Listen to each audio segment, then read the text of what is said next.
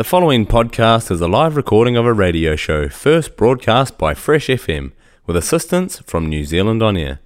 Fresh FM is a community access media station based in Te Tauihu, the top of the South Island, New Zealand. If you or your group would like to know more about how you can have a program on our station, please contact us. Visit our website freshfm.net for our contact details.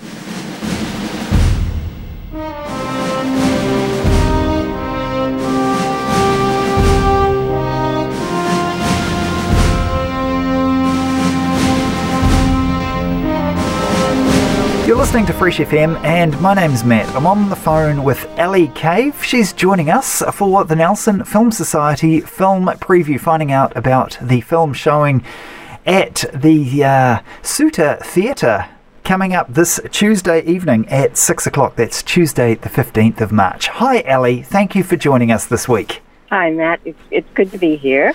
It's good to be talking to you. You're nicely distracted me from some other work you've got going here. I'm always very, very happy to talk to you and find out about the latest offering. Tell us, what is the next film showing at the Suter for the Nelson Film Society?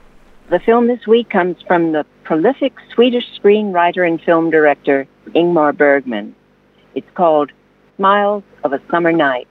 Unlike the films that I usually associate with Bergman, whose films are often preoccupied with existential crises, he even said of his own films that they made him depressed and miserable. Smiles of a Summer Night is a stylized high comedy and farce, which was released in 1955. In this film, he was concerned with the complexities of love and sexuality-driven human frailty. The story takes place at the turn of the century. A widower, Fredrik Egerson, played by Gunnar Bjornstrand, is married to Anne, played by Ulla Jakobsen, a woman who is much younger than he is.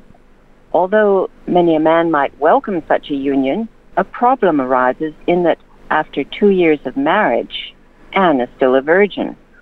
A patient man, Fredrik is willing to wait until Anne is feeling comfortable with the pleasures of the boudoir.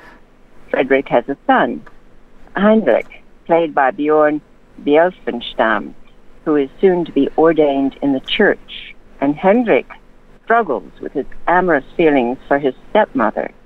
He does not know that Anne also has feelings for him, and the family's coquettish maid, Petra, played by Harriet Anderson, is forever teasing Henrik as he constantly battles with his sinful thoughts. Now, Fredrik still harbors a love for his former mistress, the prominent and beautiful stage actress Desiree Armfeldt, played by Eva Dahlbeck, whose latest lover is Count Malcolm. Fredrik still harbors a love for his former mistress, the prominent and beautiful stage actress Desiree Armfeldt, played by Eva Dahlbeck, whose latest lover is Count Malcolm, played by Jarl Kulla, the jealous and violent army officer. The Count's wife, the brittle Charlotte, played by Margit Karlquist, who is described as an honest little rattlesnake, is a good friend of Anne. So there you have the cast of characters, and the stage is set for a joyous period of farce in this comedy of manners. And it's this film that ushered Bergman onto the international stage. Everything comes to a head when the characters meet at Desiree's mother's country estate.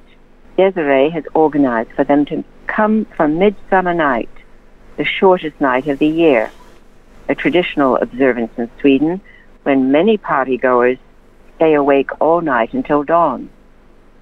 It is over this weekend when Bergman attempts to sort out the mismatched lovers. Speaking about his film, Bergman once said that the film explores the frightening insight that it is possible for two people to love each other even when they find it impossible to live together. The servants are often the ones who fill the audience in on the backstory. Bergman has provided a script with warmth and humor, and I think that anyone who understands the Swedish language will appreciate the humor even more. The dialogue is fast-paced, extremely witty, and very poignant. It mostly hinges around what women have to say about men. In a play within a play, Desiree has some wonderful advice on what women should do to keep their husbands, such as make their dignity your greatest ally. We are fed little tidbits of wisdom from all the characters in the form of quipped sayings, and then there are witty, amorous incidents with philosophical conclusions when the characters fail to take their own advice. The Count staunchly declares, "My wife may cheat on me, but if anyone touches my mistress, I become a tiger." But later in the film, in a different scenario, he declares, "One can dally with my mistress, but touch my wife, and I become a tiger." 3 of Bergman's films have summer in their title, a time of happiness, days of being carefree before autumn, winter, and reality. Cinematographer Gunnar Fischer has created many sensuous backlit twilights in the film. It is beautifully brought to you in black and white as the light-hearted pieces of the film turn to more serious drama and sexual tensions rise. Sweden doesn't see a lot of summer warm weather, and Fischer makes the most of it. There are 3 kinds of love, according to legend, possible on a summer night, and one of these is for young lovers. This is a newly restored high-definition digital transfer with uncompressed monaural soundtrack on the Blu-ray edition. As I said earlier, this comes as a welcome change from the director's philosophical and psychological themes, and you have to ask yourself, how much has changed when it comes to the male and female approach to sex? You'll most likely conclude, not much. This is a film that we chose in Auckland for the final night screening, and I think it's very entertaining. So, a film that you have enjoyed personally, is this correct? It is. The imagery, I'm on the NZ Film Society website at the moment looking at some of the images, and yeah, very, very striking. These men with their incredibly black beards and, you know, little moustaches and things. It certainly looks like it's from a different time. But the one thing I've got through this, you're talking about men and women and the whole sex thing, is growing up, I always thought that, you know, we'd become, our morals had got looser, and we were, all this is, you know, in the modern age. But I think that could be wrong. I think you might be right. But when you say that you're looking at the characters, that they're marvelously, you know, the mustaches and all the arts of that time displayed at the turn of the century with the upper class gentlemen, the smoking of cigars, and, you know, how to handle it, and wearing gloves, and then the fashionable carrying of the gloves and removing them at the right time, and you know, having a walking stick. Everything is so, you know, it's wonderful to watch. Yeah. So, have you seen other of Bergman's works yourself? I have, and we'll be talking about another one in just a couple of weeks, which comes with a different tone, shall we say? Okay. But this one, I did mention that it's the one that prior to that Bergman had only been known in Sweden or Europe, maybe. I'm not sure exactly, but this one launched him onto the international stage. Right. And so in that sense, you know, that's what people wanted to see more, I guess. And then they followed up, recognizing his mastery, and a lot of other films came out. I see. But this was definitely a different sort of angle on things compared to his other stuff. Is this right? Yes. Okay. All right. I think that's what I picked up in there. Okay. So funny, obviously, and you did mention the fact that if you speak was it Swedish language, I guess you'll pick up on stuff that doesn't come through as much maybe in the subtitles. Would that be? I'm assuming, because I don't speak Swedish. Yeah. But I just think there might be other little innuendos, and also because it just goes so fast. Yeah, you know? yeah. I mean, that's the thing when you have to read the subtitles. It is. Sometimes you miss a a trick.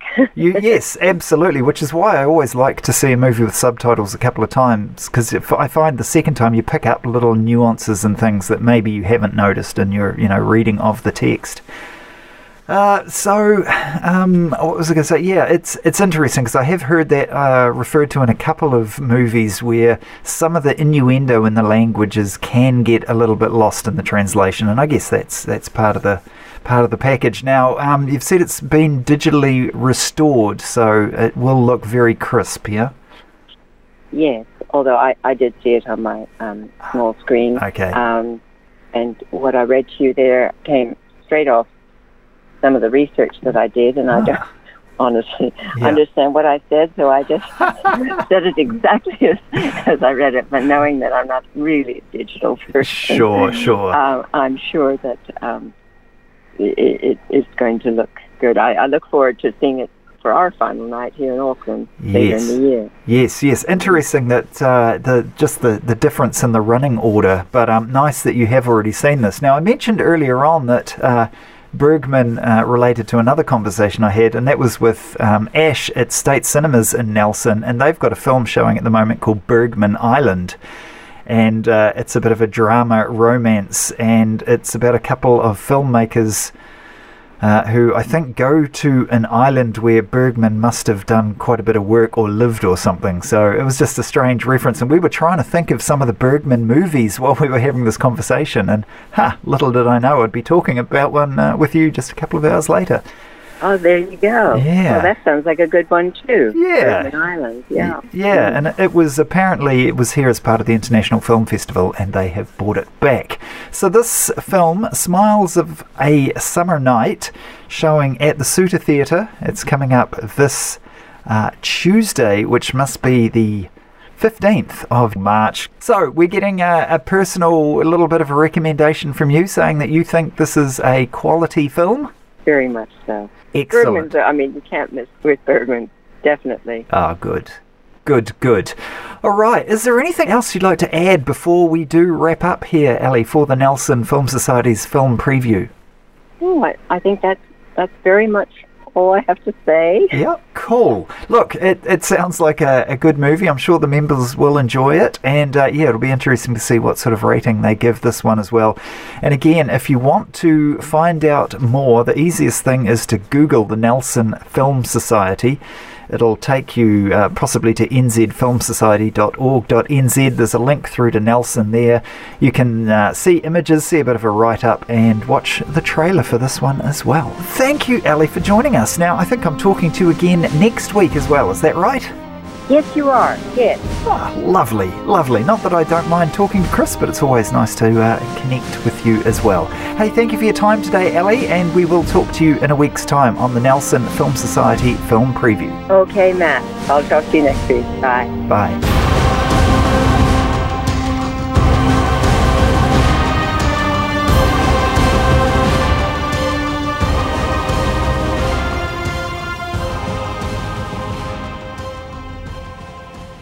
The podcast you just listened to was a live recording of a radio show, first broadcast on Fresh FM, the top of the South's community access media station, with support from New Zealand On Air. The funding of Access Media makes these podcasts possible.